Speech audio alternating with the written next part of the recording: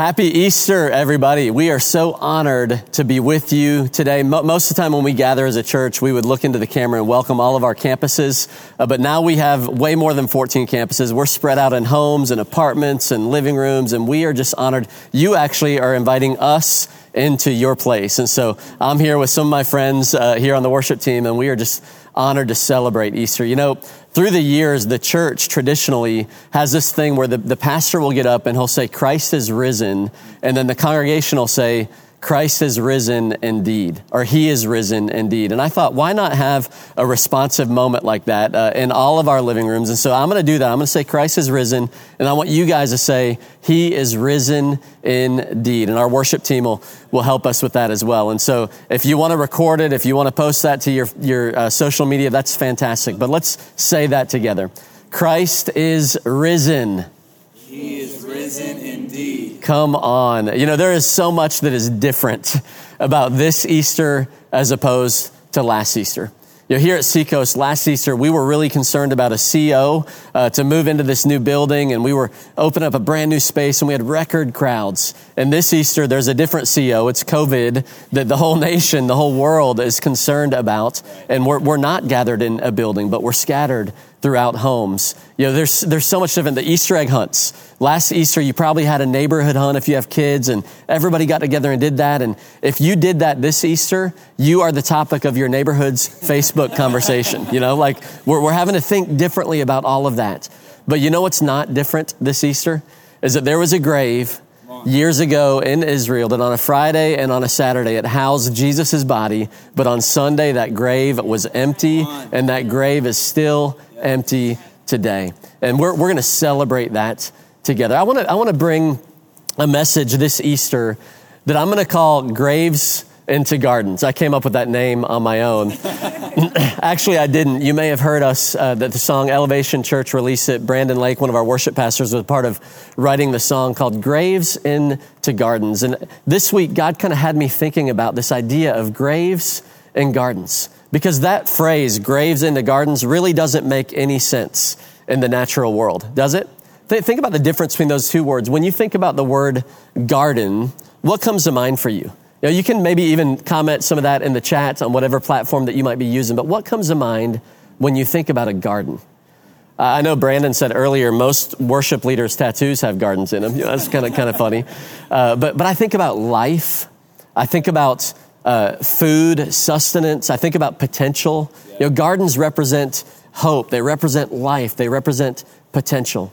But then think about the word grave. What does that say to you? Your graves represent death. It represents endings. It represents finality, mortality.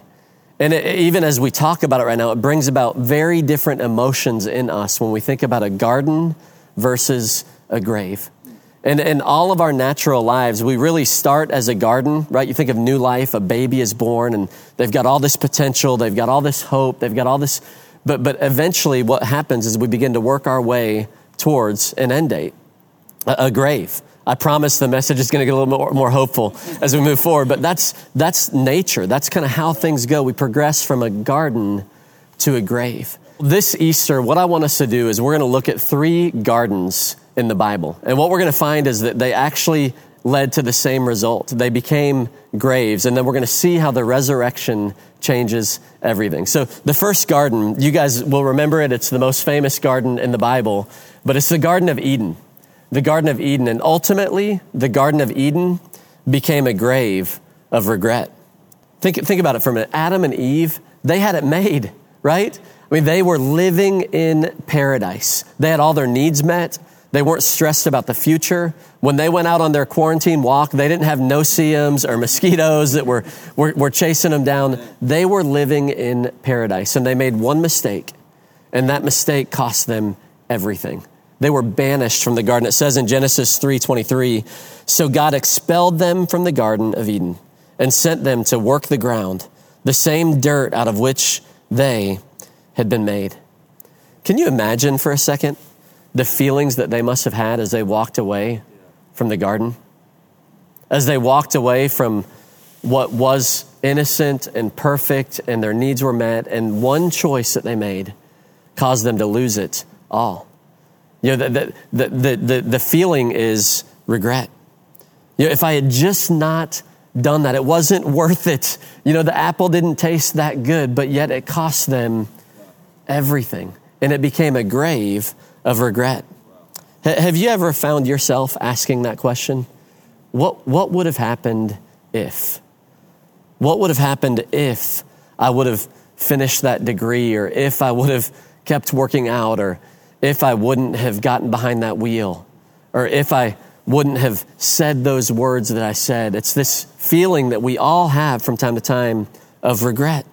We've got graves of regret. How would the story have been different? You know, I think about that often. I go back to the very first time I ever spoke a message or preached. I was at a youth camp. It was years and years ago. I was about 18 years old. And God used me in a way. I spoke to these students, and all I can say about it is God showed up, and people responded. People came to Christ, and it felt amazing. It felt like a garden. It felt like a new season. I was like, oh my gosh, I'd never considered that maybe ministry was in my future. But in that moment, it was like, a new birth, a new season for me. And so I began to intern with the church, and I began to pursue this calling that God had on my life. But I also fell in love with one of the students. Not a good idea. You know, they had a rule in place at the time that you know, adult volunteers weren't allowed to date students. I still think that's a good rule that we should have in place. I was 18 years old, and this particular student was 17, and she was beautiful. In fact, I ended up marrying her. But it actually cost me my job. 1 year from the day that I spoke that message, I was fired from Seacoast Church. And listen, I know that many of you have dealt with this situation. You've lost a job before. Some of you have lost a job recently because of the economy, because of different circumstances. But just know this, you weren't fired from your dad's church. That's a whole nother level of losing your job. And you know, I'll never forget how it felt though, not knowing. Like, I thought that this was a garden. I thought this was going to be a great future for me. And for 3 years, I kind of wandered around in the wilderness. I struggled in school. I ended up working in the food and beverage industry, which, by the way, you guys are rock stars. I love you that work in food and bev. We're praying for you. We're for you, and we're all going to get through this together. But I knew that God had wired me for something different, but I found myself just wandering around in this season, and it felt in a lot of ways for me like a grave, like a dream had been lost because of a mistake that I made. And if I would have just waited 3 more months to express my love to Lisa, who then became my wife, I'd still be working in ministry. And I found myself just flailing around and wondering. And I dealt with a lot of regret at that point. And I didn't regret dating Lisa. I just wish I would have had some self-control to wait a little bit longer. It's this garden, this grave of regret. Can anybody else relate to that? Can you relate to regretting something? Yeah. You did something, you said something. Maybe it caused innocence to be lost. Maybe it caused a relationship to break up. It's a grave of regret. Some of us, there was a relationship that began as a garden on that first date, or even at that moment at the altar, and you never imagined that it would end this way.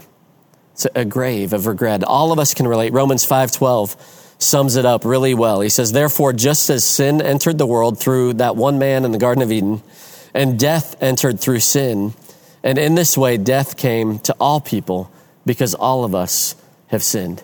If you're breathing air on planet Earth, you're familiar with the grave of regret. But there's another garden that actually shows up during Easter week, and it's the Garden of Gethsemane. And I put some passages of scripture on there that you can read through on your outline if you're working through that digitally. But here's what happens. Jesus finishes his last meal with his disciples, and then they go to this beautiful garden. I've been there. It's on the Mount of Olives. It's in Israel. It overlooks Jerusalem. Just a beautiful, beautiful place. Olive trees everywhere. And he goes there to pray. And he asks his disciples, he asks a couple of them, hey, come with me, stay with me, pray with me. And they don't. They fall asleep. And ultimately, this Garden of Gethsemane becomes a grave of betrayal for Jesus. As Judas, this guy who had followed him for 3 years, had been in his kind of planning meetings, his vision meetings to make this happen, to go after this dream. And he betrays him for 30 pieces of silver. And the Garden of Gethsemane becomes a grave of betrayal. Not only that, but the ones that he counted on, his friends who've sworn, we will never walk away from you, Jesus. We got your back. We're going to be with you. They can't even stay awake and pray with him as Jesus kind of prays through this critical moment in his life. Have you ever experienced the grave of betrayal? That feeling when you were totally blindsided by somebody? You thought the relationship was in this place, and all of a sudden in a moment you realize you were blindsided. You were caught off guard. Somebody walked away, or they cheated, or whatever it is. You've been blindsided. You've been betrayed. Most of us, if we've been in relationships long enough, we've experienced the grave of betrayal. What started as a garden, a hopeful deal, ends, or it goes through these seasons where they become graves. The Garden of Gethsemane became a grave of betrayal. The third garden in the Bible is a lesser known garden, but it's the Garden of Golgotha. The Garden of Golgotha, and it ultimately would become a grave of finality. I want to show you in John chapter 19, this is kind of the account of after Jesus has been crucified. It says there was a garden near the place where he was crucified, and in the garden a new tomb in which no one had yet been placed. So because it was Sabbath preparation, they had to shut things down for the Jews. The tomb was convenient, and so they placed Jesus in this tomb. This Garden of Golgotha, which by the way, Golgotha is translated place of the skull, it becomes a grave of finality. And there's no grave quite as difficult to get through than the grave of death.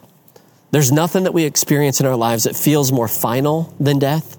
This week I've been walking a family through the loss of a beautiful young mom of a couple of children who lost her life way too early. And it brought back memories of some of the moments that we've experienced as a family. I'll never forget the day when Lisa, my wife, called me, about 20 years old, and said that her sister had died in a plane crash. Totally blindsided, totally unexpected. And the weight of that and the waves of grief just felt so final. Death is this ultimate curtain that separates us from people that we have walked with, from people that we have loved. It's absolutely devastating. And I can't imagine what the disciples had to feel in this moment, where they're taking the body, not only of their friend, but of their Savior, of their hope. We were supposed to change the world together. We were supposed to establish a new kingdom, and we're laying this body into a grave. And Jesus had told them that this was coming, but still they couldn't have been prepared for it. And they lay him in a grave, and they roll a stone, and they walk away, and they're experiencing the grave of finality. It feels like it's the end. What started as an incredible beginning ends with a terrible, terrible ending. But little did they know that this ending was actually just the beginning. That these graves that we're talking about, all were getting ready to turn into a garden. The garden that had become a grave was getting ready to become a garden again. And we pick up the account in John 20, verses 11 through 18. Mary, who was a dear friend of Jesus, it says this, she was standing outside the tomb crying. That's very normal and natural when you're talking about graves, right? It's what we do. We mourn and we weep. And as she wept, she stooped and looked in, and she saw two white-robed angels, one sitting at the head and the other at the foot of the place where the body of Jesus had been lying. And look at the question that they ask her. Dear woman, why are you crying? They knew that this grave had already become a garden. So they were like, hey, it doesn't make any sense for you to be crying. And so she answers, she says, well, because they've taken away my Lord, she replied. She assumed that the body had been stolen. I don't know where they have put him. And she turned to leave, and she saw someone standing there. It was Jesus, but she didn't recognize him. That is just insane. This body that they laid in a grave, now he's standing there. And I love it because he says to her the same question. Dear woman, why are you crying? Who are you looking for? She thought he was the gardener of all things. Sir, she said, if you have taken him away, tell me where you put him and I'll go and I'll get him. She's determined to find closure. She's determined to do what's right with his body. And then resurrected Jesus says her name. says a word that changes everything. Mary, Jesus said. She turns to him and she cries out, Rabboni, which is not actually an Italian dish. It's Hebrew for teacher. She says, Jesus, teacher. And this is so funny, verse 17. Jesus says, don't cling to me, which was the first noted case of social distancing right there. He says, hey, don't get close. Don't get close. He says, for I haven't yet ascended to the Father, but go find my brothers and tell them, I'm ascending to my Father and your Father, to my God and your God. And Mary Magdalene found the disciples and she told them, I've seen the Lord. She gave them this message. And from that moment, where she became the first to preach the risen Christ in that moment, that gospel message has been preached over and over and over again. The resurrection of Jesus changes everything. Yes. It just does. There have been many people have come before claiming that they are God, but none have come out of the grave other than Jesus. And it's a historical fact. This isn't just something we kind of wishfully think. There were hundreds of witnesses to the resurrected Jesus Christ. It's the anchor of our faith, and it changes everything. It has a dramatic impact on our life today. In fact, what it means for us is that our graves can become gardens again. I love Romans 8, verse 11. It says, the Spirit of God who raised Jesus from the dead lives in you and me. And just as God raised Jesus from the dead, he will give life to our mortal bodies by this same Spirit that is living in you. The mortal bodies that we have can have new life, eternal life. I love the way C.S. Lewis said it. He said, Easter is death working backwards. Isn't that great? Easter is death working. All of our natural lives, it's like you're moving towards the grave, but Easter spins the whole thing on its head, and it's death working backwards. You know, Jesus overcame the grave, and with that, he overcame all of our sin, all of our regret, all of the relational issues that we have. And because of the resurrection, our graves can become gardens. I want to just share 3 thoughts for you about the graves becoming gardens. Number 1, the grave of regret can become a garden of hope. The grave of regret can become a garden of hope. 1 Peter 5, 10 through 11 says, the suffering that we're going through won't last forever. You need to know that, by the way. This season that we're in, this suffering, we take it seriously. We're working through it. It's not going to last forever.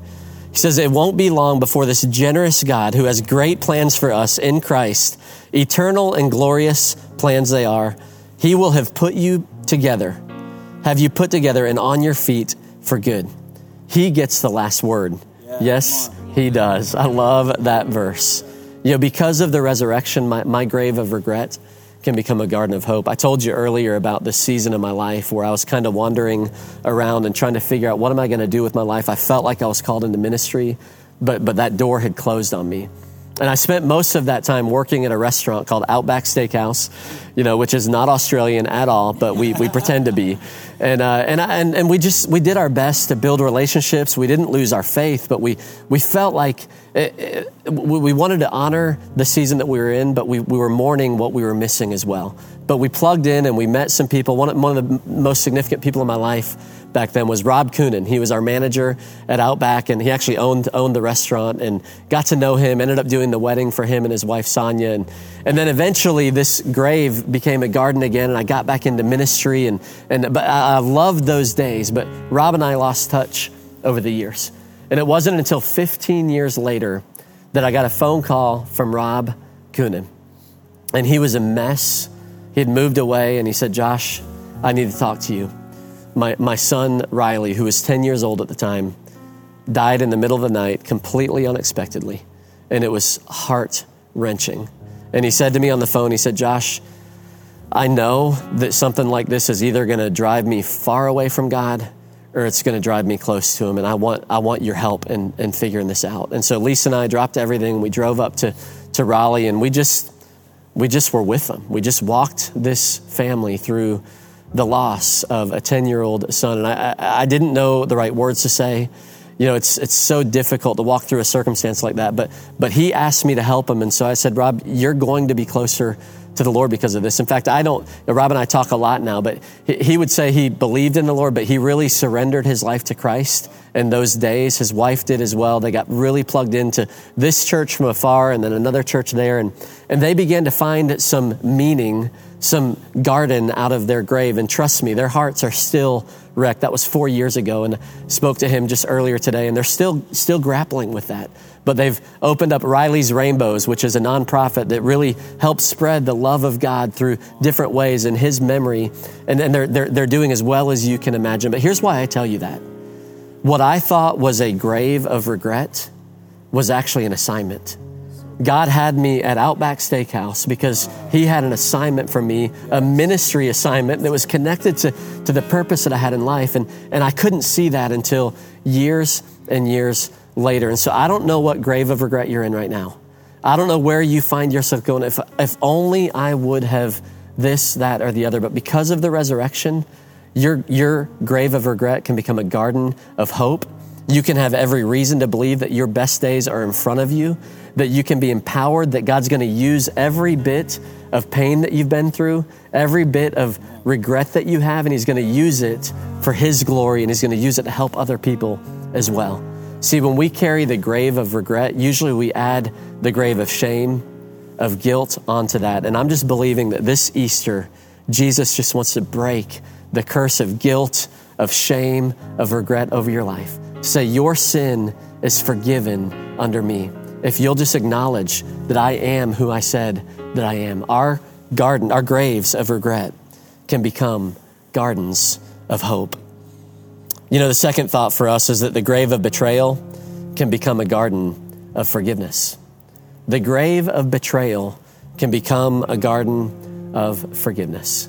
You know, we've all walked through this before. We've all had people that said they were going to be with us that ended up walking out on us. They walked away from us. And I just want to encourage you, the resurrection of Jesus Christ, you know, one of the ways that Scripture puts it, he says it reconciled us to God so that we could become ministers of reconciliation, so that we could become people of forgiveness, so that where the world sees a relationship, it goes, there's no way that should continue. That there's no way you should forgive that. But we go, you know what? I've been forgiven of so much that I'm going to become a minister of reconciliation, and that those graves of betrayal can become gardens of relationship. And I'm telling you, some of my closest relationships today have been through some bumpy spots in the past where it'd be easy to walk away from it. But the resurrection power of Christ can turn those graves of betrayal into gardens of forgiveness and friendship. And the last thought for us is that the grave of finality can become a garden of new life. The grave of finality can become the garden of new life. And I'm talking about two kinds of new life. I'm talking about eternal life. Jesus said, John 3:16, God so loved the world that he gave his only begotten son so that whoever would believe in me could experience this eternal life. And that is great news. John 11:25 at a funeral said this. He said, I am the resurrection. Jesus said, I'm the resurrection and the life. Whoever believes in me, even though they die, will live again. I give them eternal life for believing in me, and they will never perish. It's very simple, very clear that, man, we can have the promise that death, as hard as it can be, is not the end of the story. That our graves will become gardens. If God can resurrect a dead body, what can't he resurrect in our lives? What can't he bring restoration to? You know, the resurrection gives me hope for new life for all of eternity, so that those loved ones that I know that have passed away, that I can have hope, that I can see them again as we are in Christ. And but here's the good news, that new life, that eternal life, we don't have to wait till we die to experience it. It can start right now. It can start today. God can begin to turn our graves into gardens. Yeah, I've probably heard or said at least 100 times over the last couple of weeks, you know, I wonder when life's going to go back to normal. I wonder when life's going to go back to normal. We're all dealing with this coronavirus, and, you know, it's changed everyone's life in some way or another, financially, relationally. Gosh, I wish we were in church together, but God is using this. And here's the good news about the resurrection. because Jesus came out of the grave, we don't ever have to go back to life as normal. If normal is regret, if normal is guilt, if normal is shame, betrayal, death, we don't ever have to go back to life as normal. God wants to give us new life, and it can start today. And here's what I'm believing. I'm just believing that even this coronavirus deal, it's been so difficult, but I'm believing that out of the grave of coronavirus is going to come the garden of many people, hundreds of people, thousands and thousands around the world that are going to come to find hope in Jesus Christ and see him bring their graves into gardens. And I hope and I pray that that would happen for you this weekend. Jesus describes the life, what that new life looks like. John 10:10, he said, the thief only comes to steal, kill, and destroy, but I have come that they may have life and have it to the full. You know, that's in the cards for you, that you could have new life. Whatever grave you might be walking through today, I want to encourage you with the same words that John used to kind of close out this chapter of John 20. He said this, he said, these are written that you may believe that Jesus is the Messiah, the Son of God, and that by believing, you can have life in his name. That's why he told the story. That's why we're doing Easter today, that you would believe that Jesus Christ is the Messiah, that he came to save the world, that he came to forgive our sins, that he lived a life of no sin so that we wouldn't have to be buried by our sin. And that just by saying, Jesus, I believe that you are who you said you are. I believe that you died for my sins, and I believe that you came out of that grave, and that we continue to have our faith anchored in a living hope, a living God who is alive and at work in our circumstances right now. And in acknowledging that we can be saved, that we can receive eternal life. What's stopping you from making that decision today? As we close, I would just ask you to consider, where are the graves in your life today? Maybe you've been struggling in the grave of regret. Maybe you've been struggling with relational issues, the grave of betrayal, broken relationships. Maybe you are facing your own mortality or the mortality of somebody that you love. And I just want to encourage you that today, that grave can turn into a garden. And all it takes is us to say, you know what, Jesus, I want to receive what you did for me. You already did the heavy lifting. You did the work. You died for my sin. My job is to receive it. Would you pray with me as we close? You know, as we pray, I know that we're in various places, living rooms, apartments, and as we kind of bow our heads and close our eyes, I just want to give you an opportunity right now to say yes to Jesus. To say, Jesus, I believe that you are the Son of God. I believe that you died for my sin, and I want to receive the gift of new life, eternal life, through what you did. And if you're wherever you are, there's no formula to this. It's not like there's exact words you have to say. You don't have to understand all the theology, but you just have to, in your heart, say, God, I surrender to you. I want to give you my life. And so I want to pray with you. If you want to do that, I want to encourage you as you pray with us. You can put it in the chat, say, hey, I'd love some prayer, but you can also text the word hope to 320, and we are going to follow up with you. We're going to give you resources, and we're going to come alongside of you to help you experience this new life where your graves can become gardens. And so Jesus, today, I acknowledge again my belief in you. God, I believe that you came, that you died, that you rose from the dead. And God, I thank you that resurrection power is available to every one of us that would just say, yes, we believe and we want to surrender our lives to you. And so we surrender our lives to you today. Wherever we are, we surrender our lives to you. And we ask you, Lord, would you begin to turn these graves into gardens? Would you begin to bring new life into these areas that have represented death for us? We trust you to do it. We're going to worship you and believe you for it. In Jesus' name, amen. Amen.